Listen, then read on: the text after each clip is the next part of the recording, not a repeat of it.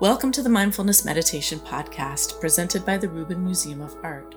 We are a museum in Chelsea, New York City that connects visitors to the art and ideas of the Himalayas and serves as a space for reflection and personal transformation. I'm your host, Dawn Eshelman. Every Monday we present a meditation session inspired by a different artwork from the Rubin Museum's collection and led by a prominent meditation teacher from the New York area. This podcast is a recording of our weekly practice, currently held virtually. In the description for each episode, you will find information about the theme for that week's session, including an image of the related artwork. Our Mindfulness Meditation Podcast is presented in partnership with Sharon Salzberg and teachers from the New York Insight Meditation Center, the Interdependence Project, and Parabola Magazine. And now, please enjoy your practice. Good afternoon, everybody. Welcome.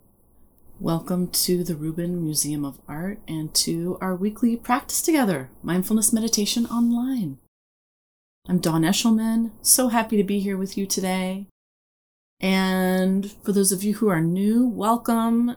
And we, the Rubin Museum, are a museum of Himalayan art and ideas in New York City. And inspired from our collection, we join together weekly to take a look at a work of art together and hear a brief talk inspired by that artwork from our teacher today, the wonderful Rebecca Lee. And then after the talk, we'll have a short sit together, 15 to 20 minutes, guided by Rebecca. Okay, so this month we are talking about transformation, and this is really coming from taking its inspiration from the exhibition Healing Practices. And honestly, so much of the artwork in our collection is about this idea of transformation, which is a type of change, and we know that change is constant. And in this context, we're really relating it to this idea of healing as a form of transformation. And this, of course, comes from the exhibition that's been on view for a few months now, which is really beautiful and incredible. It's called Healing Practices, Stories of Himalayan Americans. So let's take a look at this artwork together. Ah, yes. The Wheel of Life, the Wheel of Existence. This one is from Tibet or Mongolia. It is 19th century, pigments on cloth, a tanka, a scroll painting. And here we have just so much incredible detail. I'll zoom in a little bit here. This artwork, The Wheel of Life, is a Tibetan Buddhist visualization of the human condition. So really depicting the endless cycle of birth, death, and rebirth. And samsara, suffering, this reality that Buddhism is so skillfully helps us navigate samsara. Here we have this very vivid reminder of the law of karma. So we've got this bright lapis blue background and this red monstrous figure. This is Yama, the Lord of Death, holding the circle of samsara in not just his hands here, but his teeth. And within that, we see all 6 realms of existence right here. These are all the different realms of existence that a being can inhabit when it is reborn. And that includes hell at the bottom, hungry ghosts, animals, human beings, demigods, and gods here at the top. And along, if you go inwards, this circle here, where we're seeing the light and dark, this illustrates the possible steps of ascending or descending in these different levels of samsara and of existence. And then the very center of the wheel portrays the 3 poisons. And these are the 3 mental poisons or kleshas. These are the things that keep us trapped in samsara. So attachment is the rooster, hatred or anger is the snake, and ignorance, the pig. And then you can see the most outer edge here as well. So there's so much meaning to derive from this amazing artwork and so much symbolism to feast upon.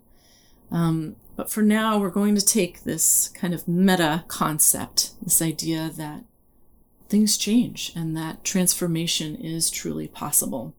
And We'll ask our teacher today, Rebecca Lee, to help us frame that within this context of meditation.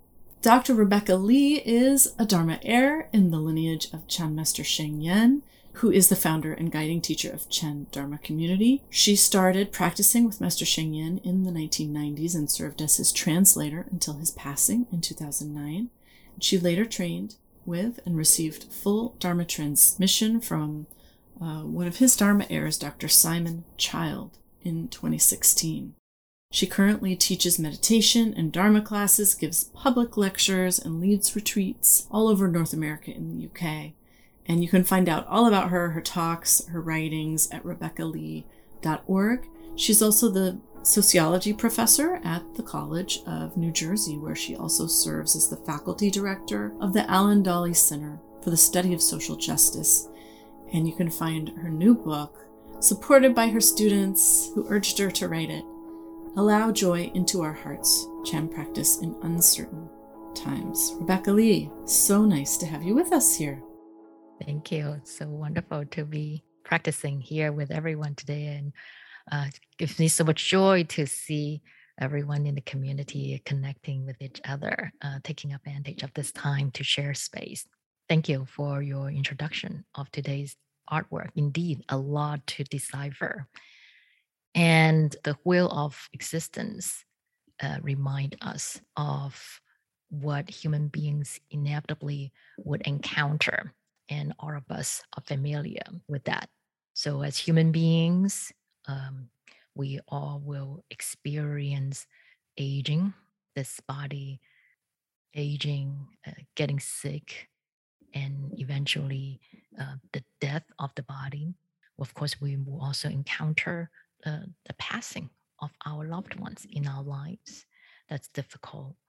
And in our daily life, we also encounter situations such as not getting what we want, uh, being stuck in situations that are very challenging, such as very difficult bosses or very demanding siblings or the selfish people that we in our lives, perhaps maybe very judgmental people. I just recently heard someone who had very judgmental parents. That's very difficult. And these are part of being a human being. And we need to cultivate clarity that being part of all these things as part of the being a human being with this body that deteriorates and gets sick, with situations that we don't have control over, uh, need not be suffering themselves. The reason why we experience a lot of these situations as suffering has to do with our very entrenched habits of reacting to situations that we dislike with aversion.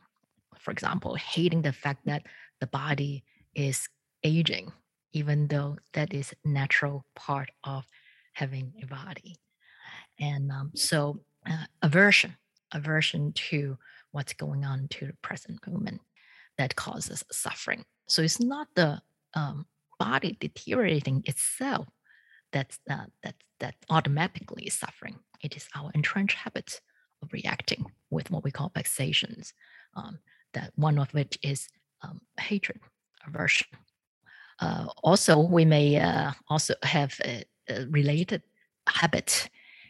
Maybe things are going well in life, or we're enjoying happy family life. Things are going well at work. In fact, really getting promotions and a lot of recognitions, and we really enjoying it, and we really want it to last. Maybe want more of it, more happiness, more promotion, more fame, and forgetting that every moment's the coming together of causes and conditions, and every situation is impermanent. We simply do not know how things will unfold in the next moment, next day, next week. I think we all had a very deep experience of that a couple of years ago when our life basically suddenly had to stop because of COVID-19. And that continued to be true in every moment of our life. So when we forget impermanence, then we give rise to the habit of craving for what is here that we like. And when we do that, we get in the way of actually being fully here, enjoying and appreciating what is already here. This happy moments of being with our loved ones, for example, things going well, we actually are blocking ourselves from enjoying that which is already here. That's pleasant because we worry so much about it not lasting or focus so much on how to make it last longer. And all that too is uh, suffering, dukkha, because we are discontented with what is already here because of the entrenched habit of wanting more. So, this habitual reactivity of aversion and craving was in the center of this tanka that Don was describing. Actually, what generates suffering. So, our life's challenges, such as aging and sickness and losing a loved one, while they are very painful and difficult when it happens, um, when we experience it fully as it is and understand them as they are, that is part of being a human being. They do not need to be suffering when we do not react with our habitual um, reactivity. Like, see clearly that it is natural for the body to age and get sick, and also it's natural for the world to change, for people around us to change, for our relationships to change. So that way we can be at peace with whatever challenges presented to us in life. So when we can be in the world this way, we're not giving rise to suffering, not causing suffering to ourselves. That is self wisdom. And when we are not so agitated by our habitual reactivity and being so consumed by the suffering we generate to ourselves, then we actually can be more available to others, and be compassionate and supporting, helping them for those who need help and support. And also because of we our less being less consumed by our own suffering, we actually can see clearly and empathize with other people's situation as fellow human beings, just like ourselves. So we do need to cultivate skillfully this peace, um, because some people think, yes, that's what I want. I want peace, and they go about it unskillfully, oftentimes by silencing themselves, suppressing their mind, silencing themselves harshly to try to generate this feeling of peace, and ended up with more suffering. Because when we do that, we are not allowing our natural responses to situations such as sadness or disappointment or anger to be felt and seen fully as it is. And when we do that, it's actually a form of violence and harshness to ourselves. And when we react this way, believing that we are creating a peaceful mind, we might actually be breeding more hatred and harshness in our mind when we inadvertently, when we thought we are making peace. So our habits of reacting with aversion and craving, we call vexations or pleasures in Don's introduction, is indeed very entrenched. You can say that's kind of our default mode, hating what we dislike and craving for more of what we like. And the key here to practice skillfully is actually to watch out for the habit of hating our habit, hate our vexations when we realize that's what we are doing, recognizing our habitual reactivity. So, this quote from my root teacher, Master Shen Yan, that I use often to remind myself, I share with you here. He said, "Do not be afraid or get upset when vexations arise. Let vexations be vexations. As long as you are not afflicted by them, in time they will fade away. So here he's pointing to being very careful and skillful in not being afflicted by vexations, not hating vexation, getting upset when we see vexations or reactivity. It is actually quite normal for us to have these reactivity now. And so the practice of meditation is what helps us transform these unhelpful habits, habitual reactivity of vexations into wisdom and compassion. So peace does not involve separating ourselves from our life. Actually, right in the midst of our life, in the midst of our habitual reactivity, we are capable of practicing to transform them into wisdom and compassion. Wisdom meaning choosing not to succumb to these unhelpful habits and not causing ourselves more suffering. And when we're not suffering, we are less likely to cause harm to others, and we can remember to be kind to others. So here, Master Shen Yan talk about that there's no need for us to be afraid of vexations. So when they arise, actually they are opportunities for us to see these vexations for what they are. We have a tendency to think of these unhelpful habits as sort of like an enemy, fixed entity that's here to attack us, to sabotage us. In fact, they are not fixed entity attacking us. Like everything, what we call glaciers or vexations are impermanent with no independent inherent existence. Um, Quoting an important line from the Diamond Sutra, they are like a dream or an illusion or a bubble or a shadow, a dewdrop or a lightning. They are transient. So that's why Master Cheng Yen say, let vexations be vexations. So when the mind drifts off in our meditation, notice the habits of reacting with aversion, getting all frustrated, angry, and telling ourselves, what's wrong with me? I should be able to do better. And see these thoughts for what they are, transient manifestations in the mind, like bubbles. And we allow them to be.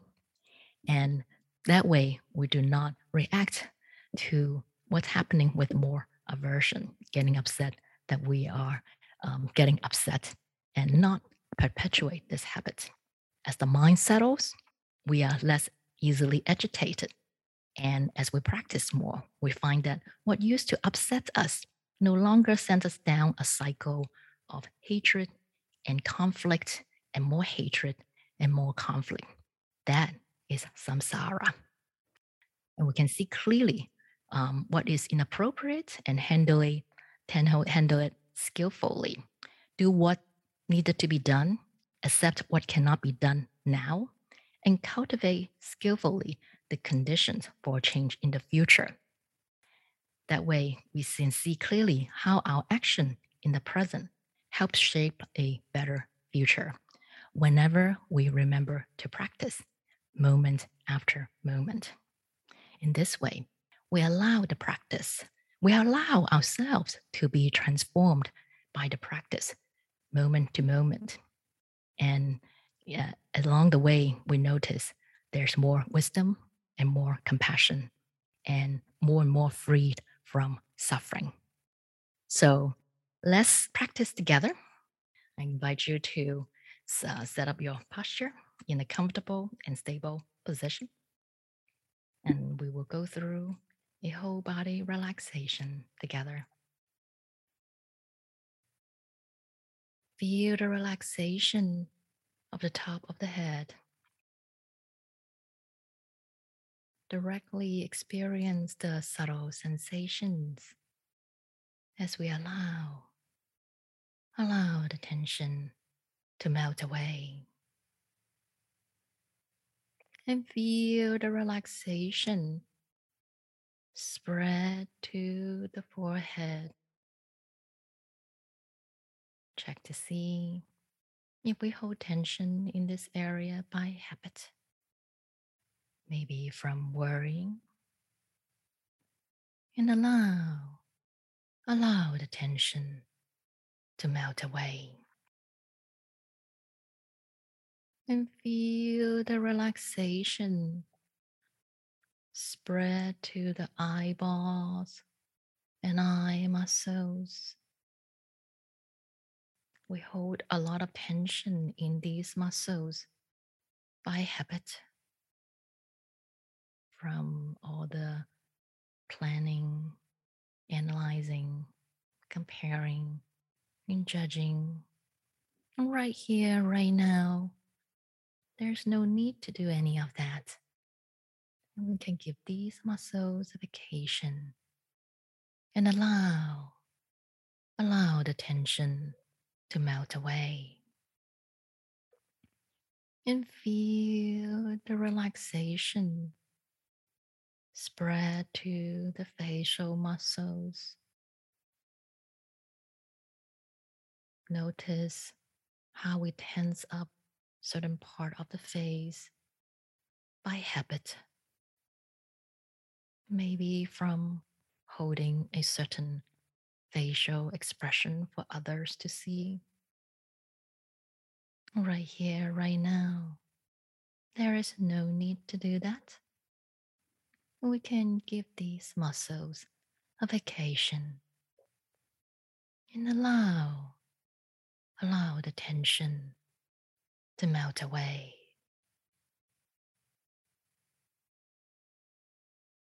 And feel the relaxation spread to the entire head.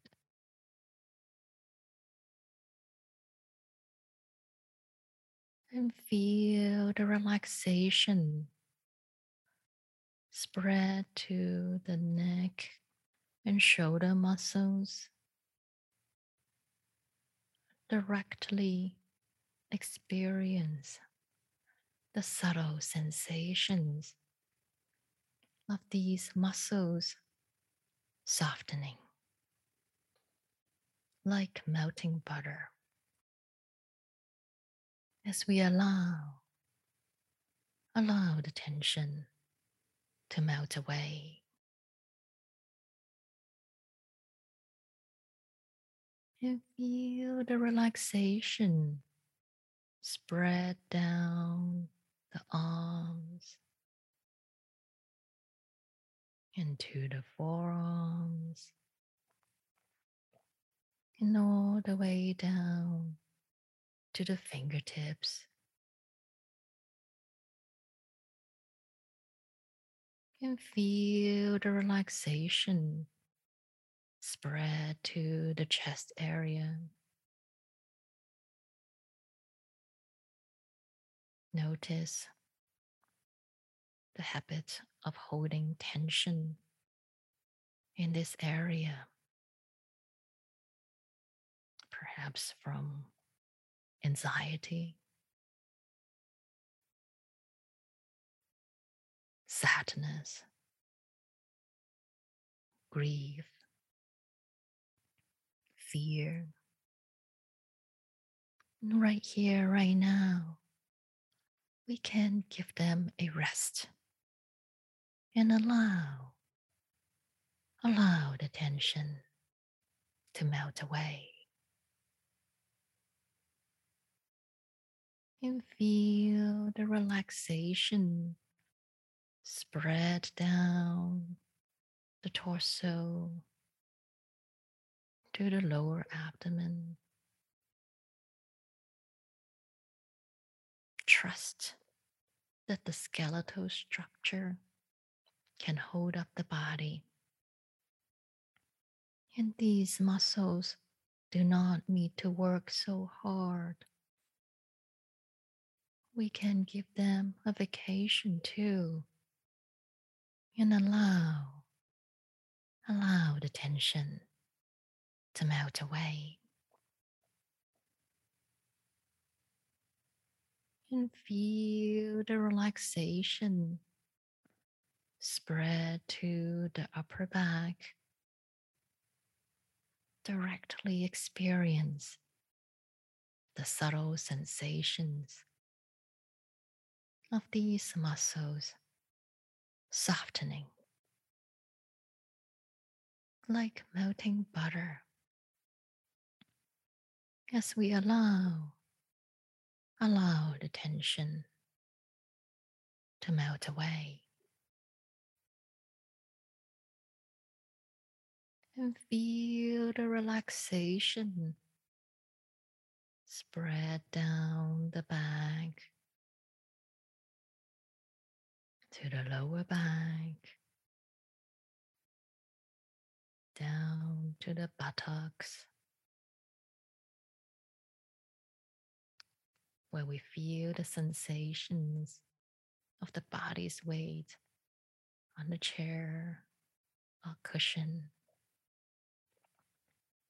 And feel the relaxation spread down to the thigh muscles and down the legs, and all the way down to the toes. And feel the relaxation of the entire body sitting right here, right now, with this wakeful, clear mind, moment after moment.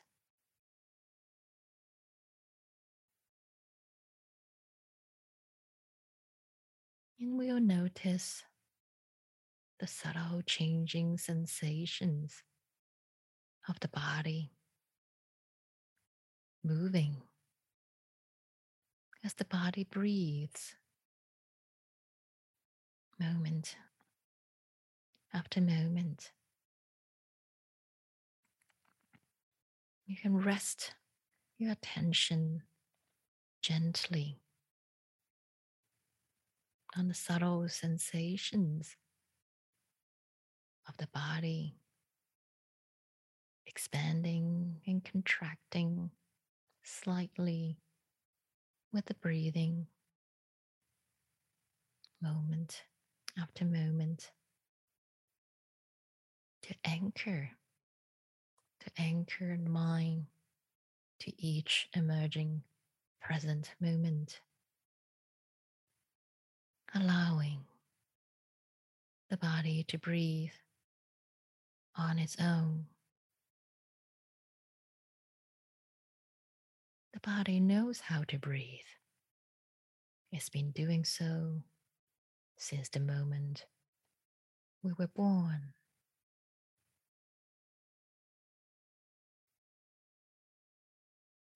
And if we notice the mind drifting off, not a problem.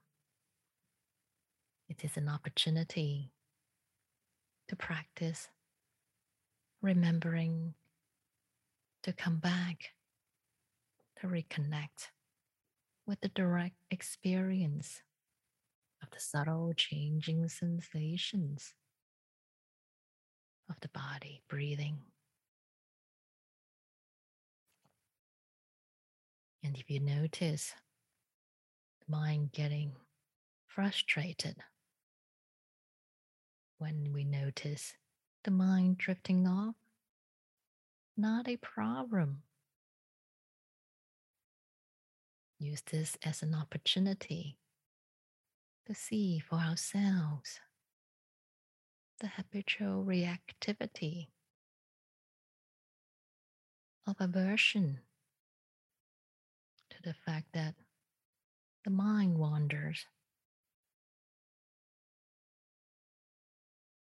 itself too is transient. See the reactivity for what it is. Let it arise and then be gone. We can be here, moment to moment, with this body mind in this space as it is.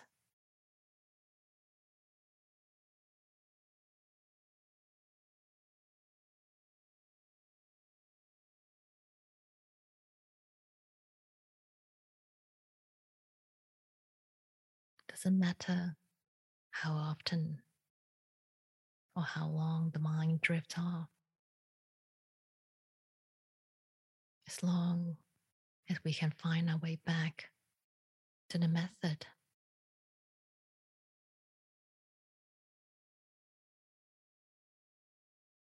We are practicing well.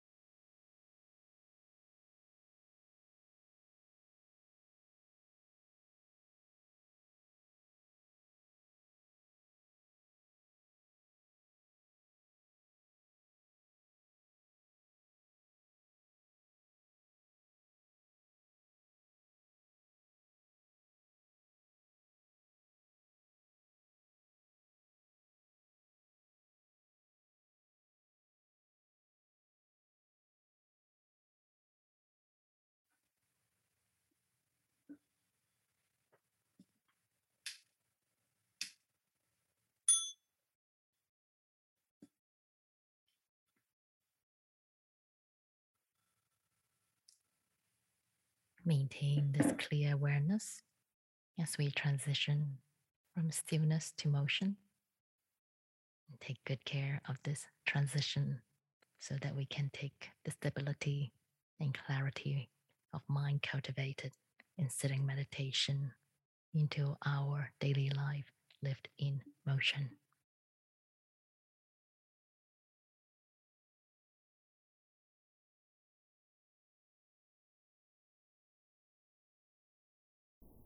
Thank you.